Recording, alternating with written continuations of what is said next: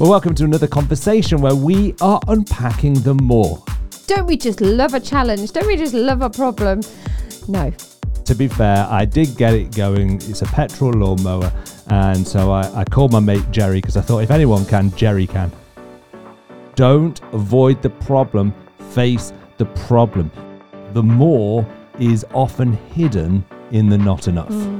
We can have so much in our lives, but we still focus on what we haven't got.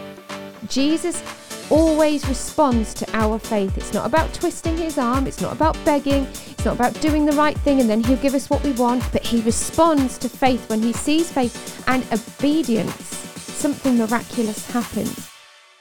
Well, welcome to another conversation where we are unpacking the more that God has invested in you. And we really hope that you've enjoyed the conversations that we've had over the last few weeks. And if you've missed any of those conversations, you can always go back. And that's the beauty of being online. You can go back and watch those and listen to those again, because we don't want you to miss anything that God might be saying to you about the more that he wants to bring to you and through you. Now, the thing about more is the kind of thing that I think most people get excited about. People want more. Yes, I haven't seen anyone get excited about less.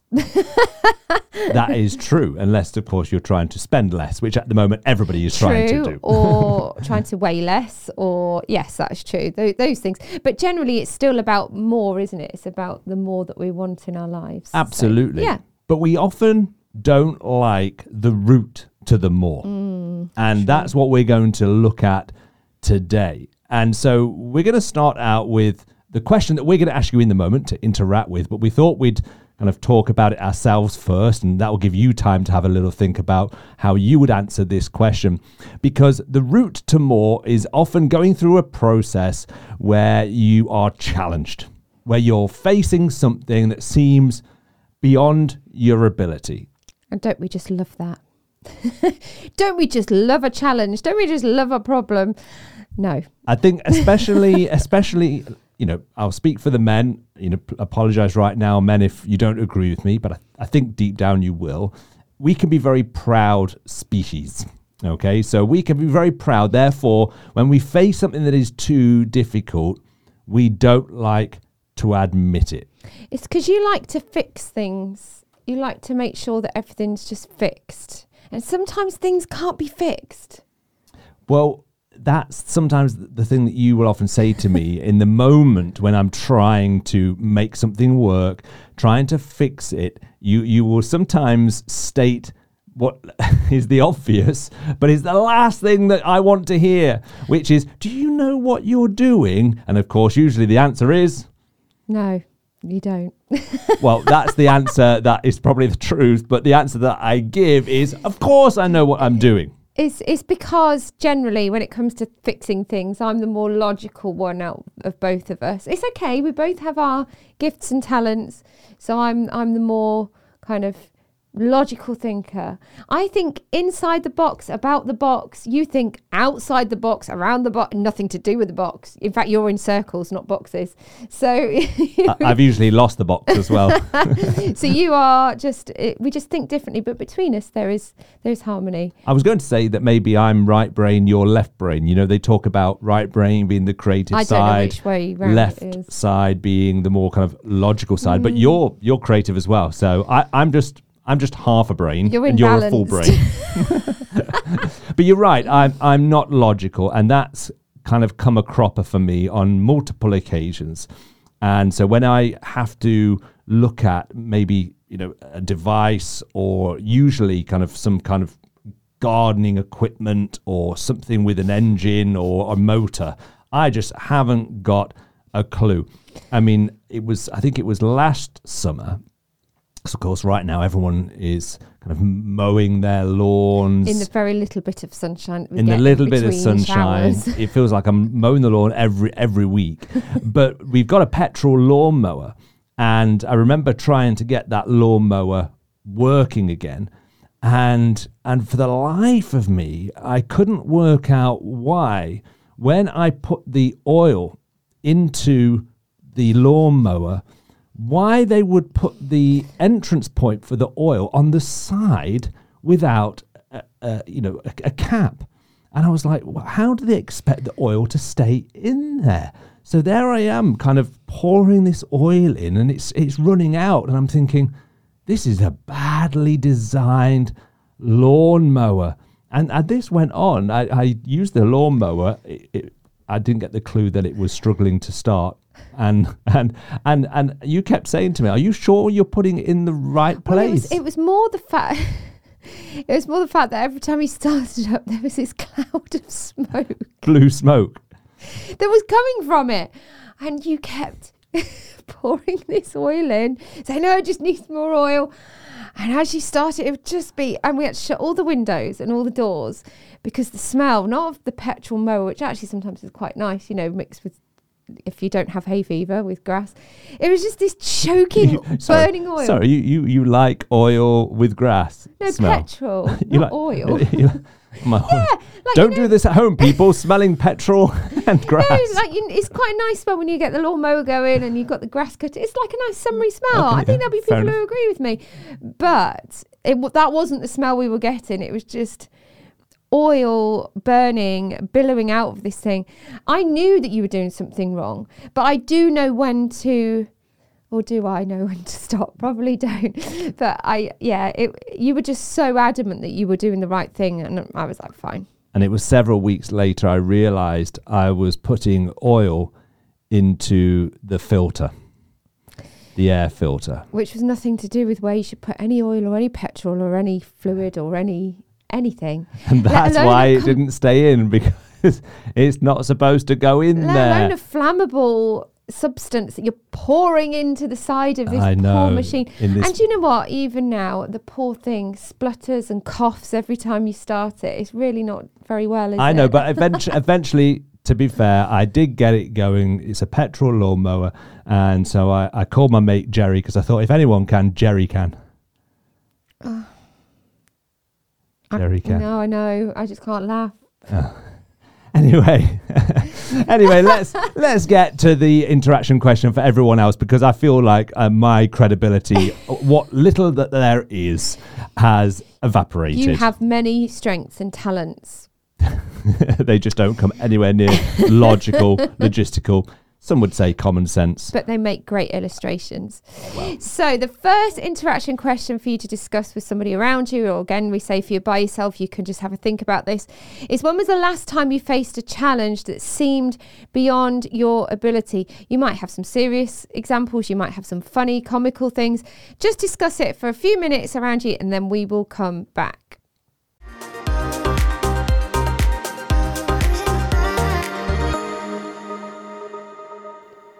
Well, I'm glad I'm not the only one. I'm sure there were many examples. I'm hoping there were many examples of other people that have done silly, stupid things. I don't think anyone in the history of man has done that to their lawnmower. I think you are the first and the only. Oh, dear me. Well, do you know what? I know that I'm not the only person, because I know that the disciples on multiple occasions did things that they fell short. I thought you were going to say that they had some problems with their lawnmowers as well. I don't know. I think they had, donkeys would have been a whole... Was it donkeys that used to eat the grass? I don't know.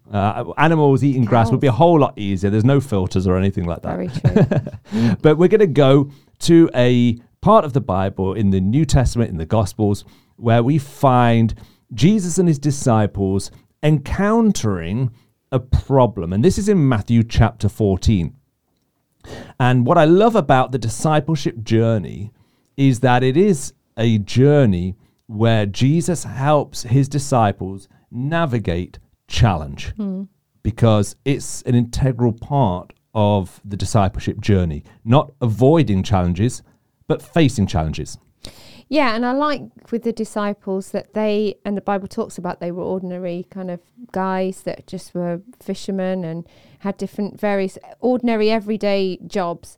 And I like how, for us reading the Bible now, 2,000 plus years later, we just hold the disciples in high esteem, and we are just like, oh wow, the disciples, what amazing people. And they absolutely were incredible people, but they didn't start out that way. They had to go through challenges, they had to go through troubles and trials, and they had to be tested. just like us. And I like the fact that they make mistakes. They have kind of lapses in their faith, just like we do. And I think that's the whole point that Jesus was showing. It's not about being perfect. It's about going on a discipleship journey, and that challenge is part of that. Yeah, absolutely. And I think it's in Acts, it says that they were unschooled, or some of them were unschooled and uneducated. Ordinary. But the fact, ordinary people.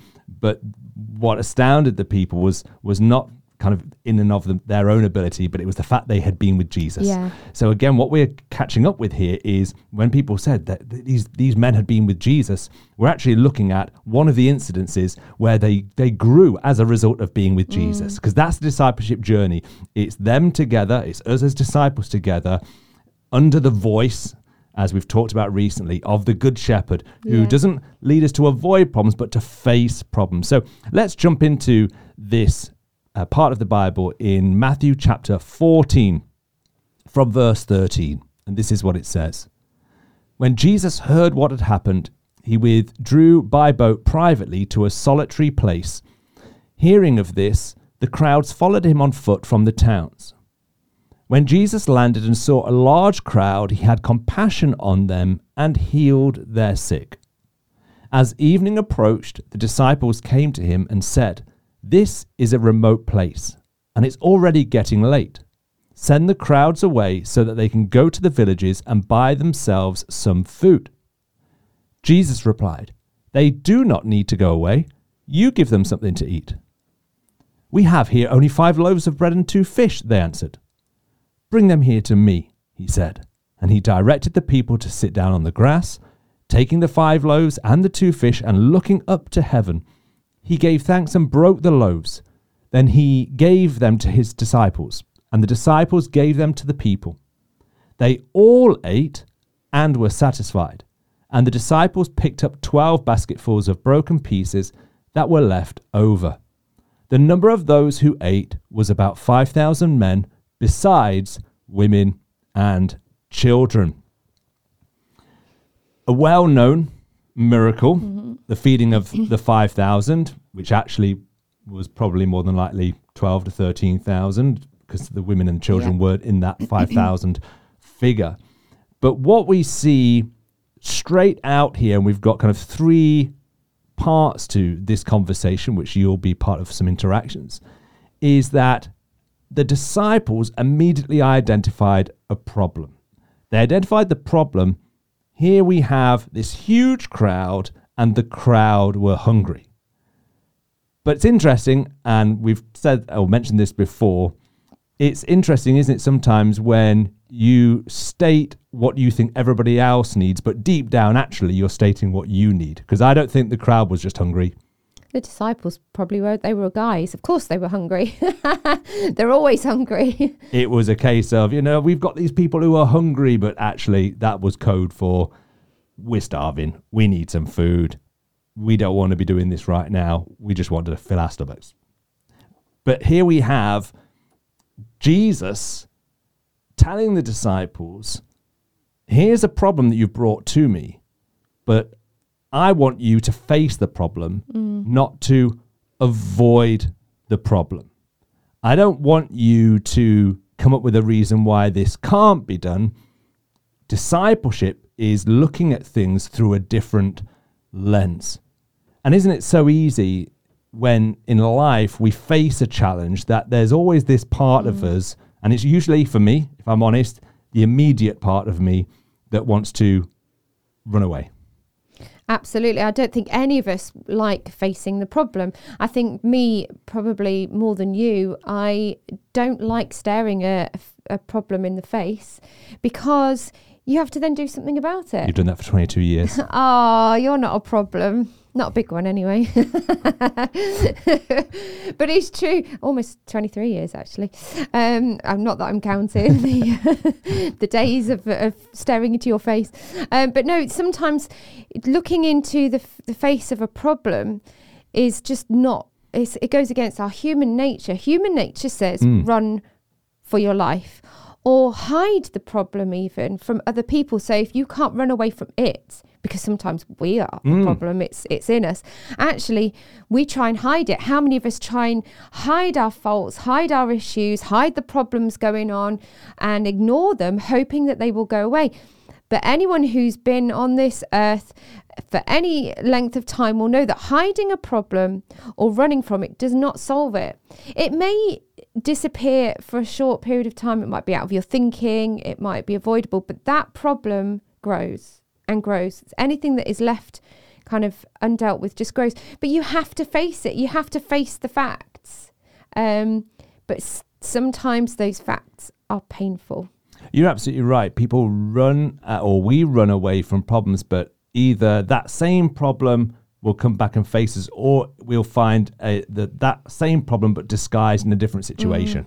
And we've seen it multiple times in discipleship, in church life, where people have run away from a challenge, and actually all they've done is they've exchanged their context, and they're facing that same challenge just in a different place, because they assumed that it was the environment rather than a problem that they carried, because that's what we do. We look to give an external reason why this can't be done, which is exactly what the disciples did. Look how many there are, 13,000 people. How are we supposed to feed these people? And it was a real problem. Let's not, sometimes when, I don't know if you've looked at the kind of picture books over the years, the children's Bible, or, even films, the feeding of the 5,000, it's more like the feeding of the 55. There's like a scattering of people on the hill, and it's kind of cute.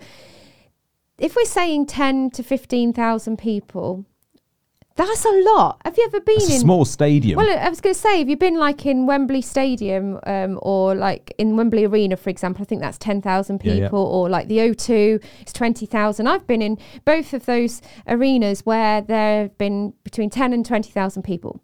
My brain cannot take in that many people. I look around. I know I've been there for Christian conferences, or I went.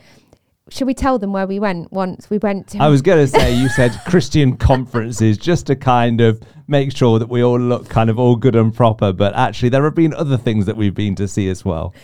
We went to the O2 for my 40th, which is 4 years ago today, actually. Yes. We went to see Take That. Take That. Anybody watching outside the UK may not know who Take That are. Were they? Yeah, I'm sure. Never.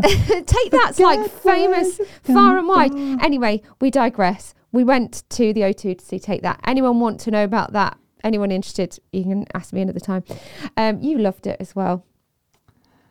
It was me plus 14,999 middle-aged women. There was the occasional guy as well with their wife or girlfriend. So we were there, but I can't take in, when I'm in those arenas, that amount of people.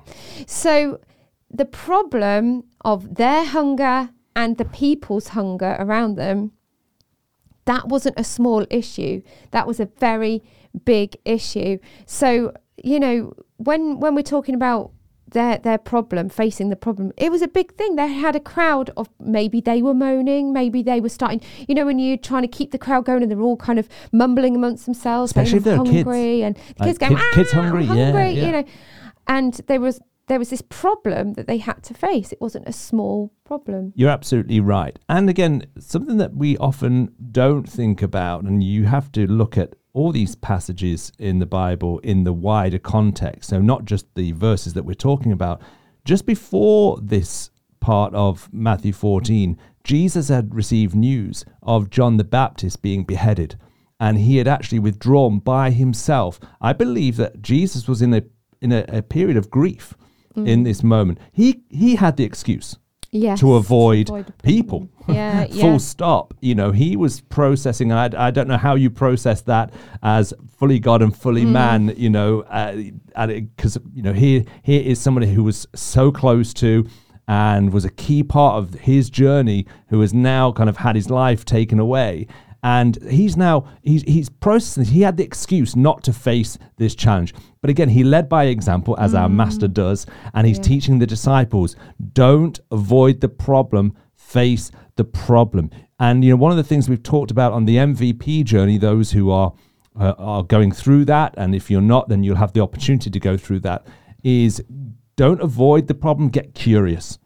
Get curious as to, okay, what is God going to do in this situation, even if it looks impossible. So face the problem is step number 1 that we find from this passage. But the next part is this: find the resource and give thanks. So it goes on to say in verse 17, after Jesus said, you give them something to eat, they replied to him, we have here only 5 loaves of bread and 2 fish. So it's interesting here. This is obviously totally disproportionate amount to the need. And 5 loaves and 2 fish would barely probably feed a family. I don't know how big the loaves or the fish were, but certainly probably wouldn't have gone beyond one family. And yet here they're supposed to give this to potentially 5,000 families. And so the facts at first don't change. And it's amazing, isn't it, Leanne, that when God gives us an assignment, because that's what Jesus was doing, an assignment, a mission, because he's given it to us, it doesn't suddenly magically change everything. The problem doesn't suddenly become something completely different, like, a magic wand hits it and it transforms it. That doesn't happen. No, and it would be really nice if that did happen every single time. But very often, we ask God for the more. We ask him to come through with the result and with the provision. And he absolutely does, but it's not in the way that we expect it to. We expect the big, moment. And sometimes those moments do come. I mean, when I look at, like we did a few weeks ago, the water into wine, when Jesus did that instantly, an answer to a problem. But still, it was in response to the disciple and the servant's faith that they did that. It wasn't a big, like we talked about, it wasn't a huge moment where there was kind of thunder and lightning and suddenly all water turned into wine. When there's an answer, and like you said, the assignment that's given to us, it is very often disguised as something that we don't want or that isn't enough, or, but that's the whole thing, that it is God that's behind it. It isn't us. And then otherwise we'd become reliant on the thing. We'd be seeking the provision, we'd be seeking the gift, we'd be receiving, the miracle and seeking that rather than God himself who is behind that. 100%. And, what happens here is really important. And we're going to have an interaction in the moment. But here is the key. Jesus receives the 5 loaves and 2 fish. But he demonstrates to us what faith does when the facts are, you've got 5 loaves and 2 fish. In other words, it looks like you don't have enough. And if you want a title for this conversation, if you want kind of the principle here, and it's this: the more is often hidden in the not enough. So Jesus received that 5 loaves and 2 fish, knowing this kingdom principle. Okay, right now the facts are this is not going to feed that crowd or small stadium of people, but the more is hidden in it. And that's what faith does. It sees facts with a different lens. But what Jesus does is absolutely critical. He gives thanks. When we give thanks for the not enough, we suddenly start to see that as the seed of becoming more than enough. And so the interaction question, Leanne, that we want to give to people right now is, what do you have in your hand that you need to start thanking God for, rather than focusing on what you do not have? What do you have in your hand that you need to start thanking God for, rather than focusing on what you do not have?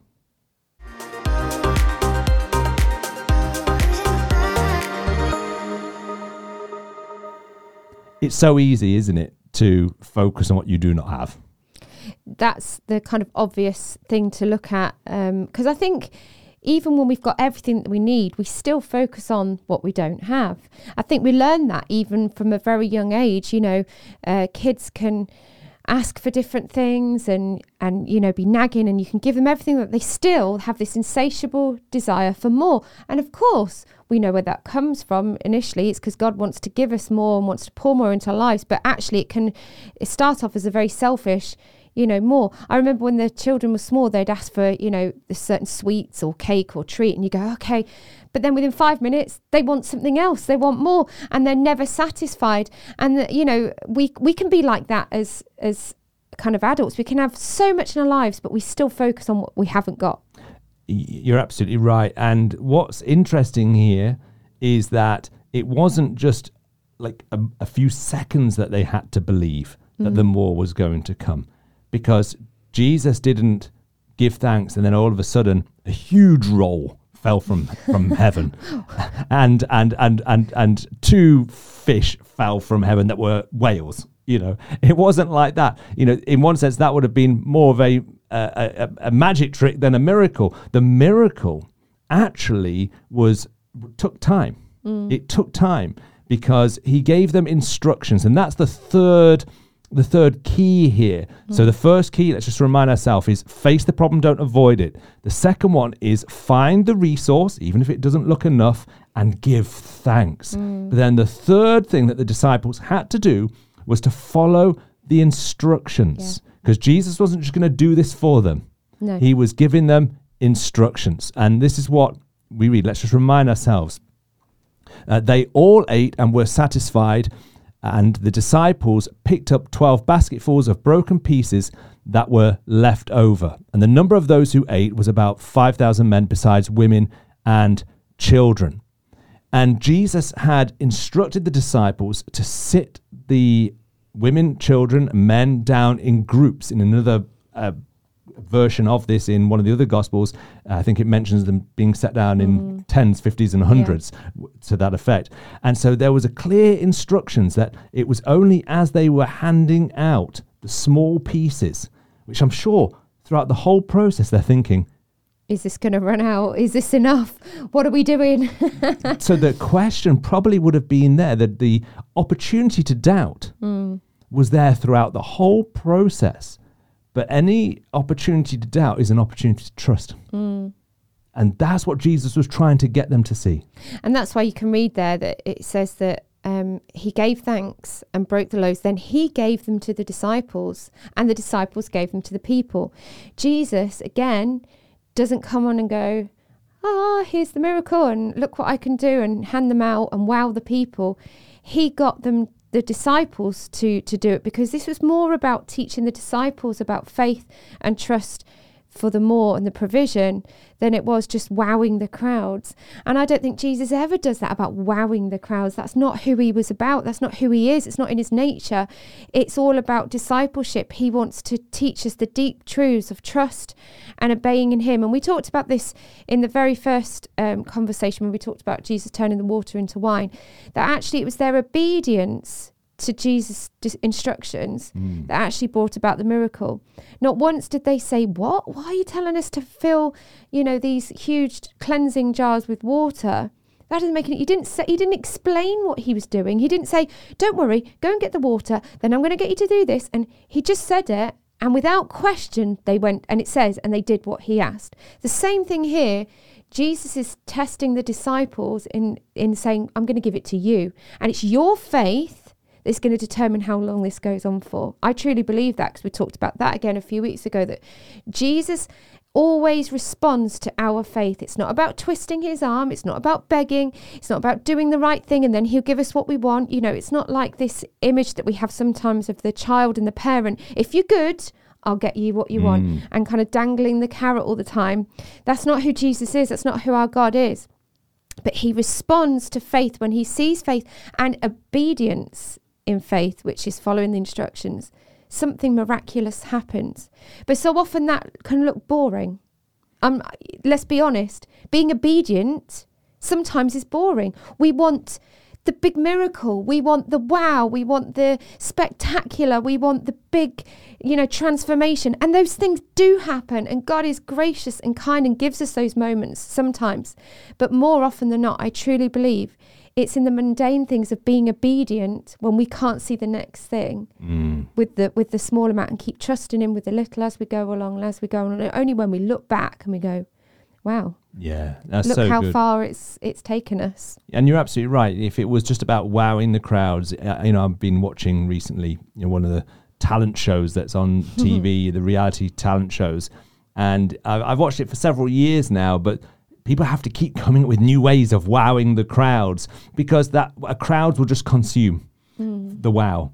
But Yeah. Jesus wasn't trying to create consumers who were spectators. He was trying to create disciples who were participants in the miracle. And that's why he gave them instructions. And one of the things we want to highlight here is that, because sometimes, again, we don't associate creating order and management with miracles. Sometimes we think of miracles as just the creative side of it. But actually, there was a creative order that Jesus gave them. He said, you need to manage this miracle. You need to sit them down. There needs to be a system. There needs to be a way in which you're going to distribute this. And actually, by creating that order, sitting them down in those different size groups was an act of faith, because you wouldn't do that if you didn't believe that you were going to have the food to give to them. And I thought a great question for us to discuss right now, to really maybe highlight an area of our lives where maybe we're avoiding. Maybe it's an area we're avoiding because of the lack. The question I wanted to discuss is this: what do you need to get in order so that you can start seeing the multiplication of what is in your hand? So you may want to think about an area of your life right now where you think that area is chaotic, or that area is just disorderly. In other words, I avoid it, I don't deal with it. But actually, God is wanting to bring more to you and through you, but only when you start to get that area of your life in order. And so I want you to discuss that question. What do you need to get in order so that you can start seeing the multiplication of what is in your hand?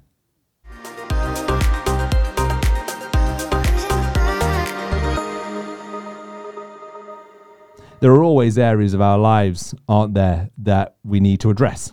And this is not an overnight thing. It's an ongoing process.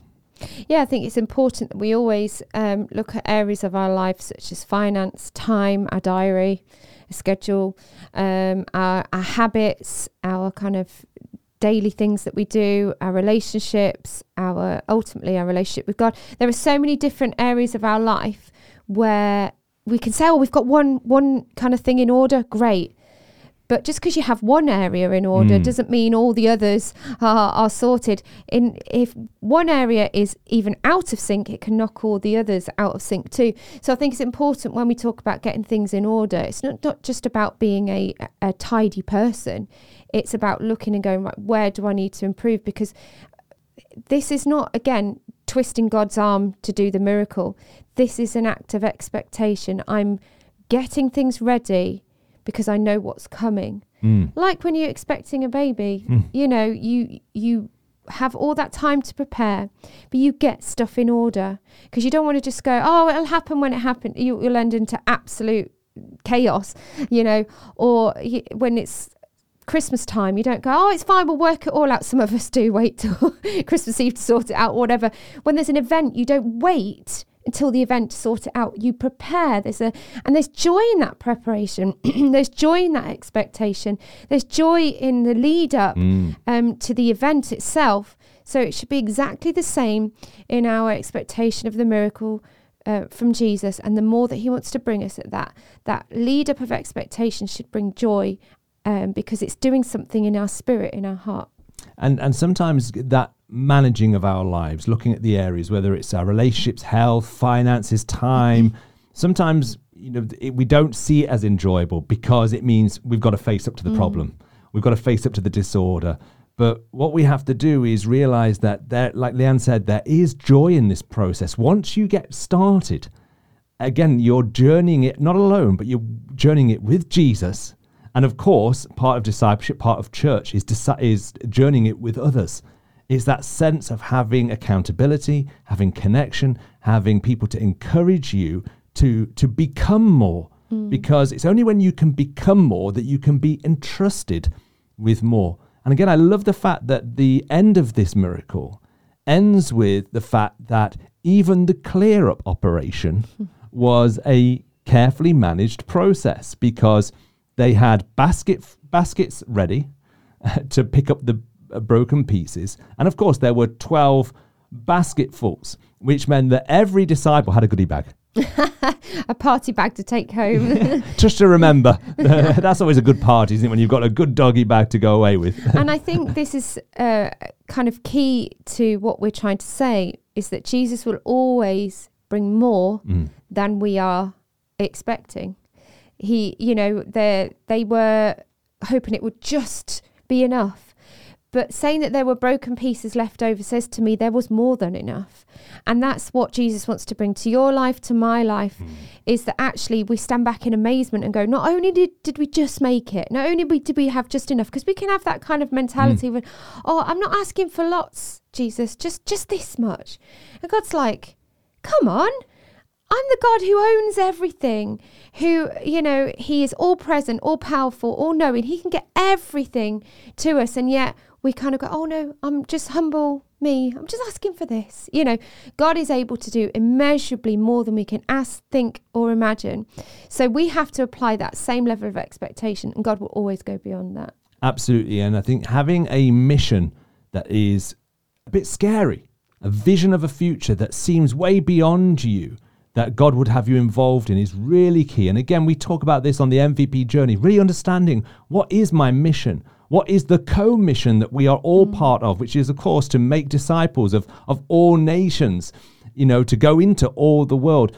It's so important because actually we start to have to believe and pray for bigger answers to prayer when we are on mission. Usually our prayers are very small when we don't have a clear mission and understanding of what we're called to.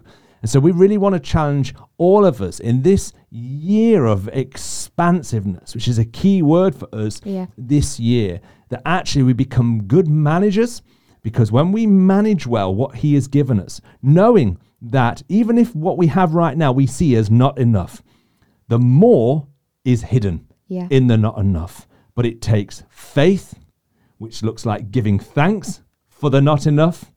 And it means becoming good managers and stewards with the full expectation that he is able to do immeasurably more than all we could ask, think, or imagine.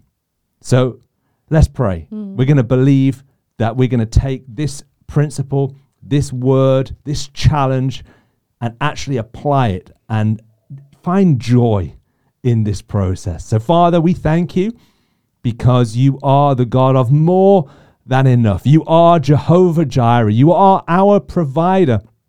And you provide for our needs, but you also provide for the mission.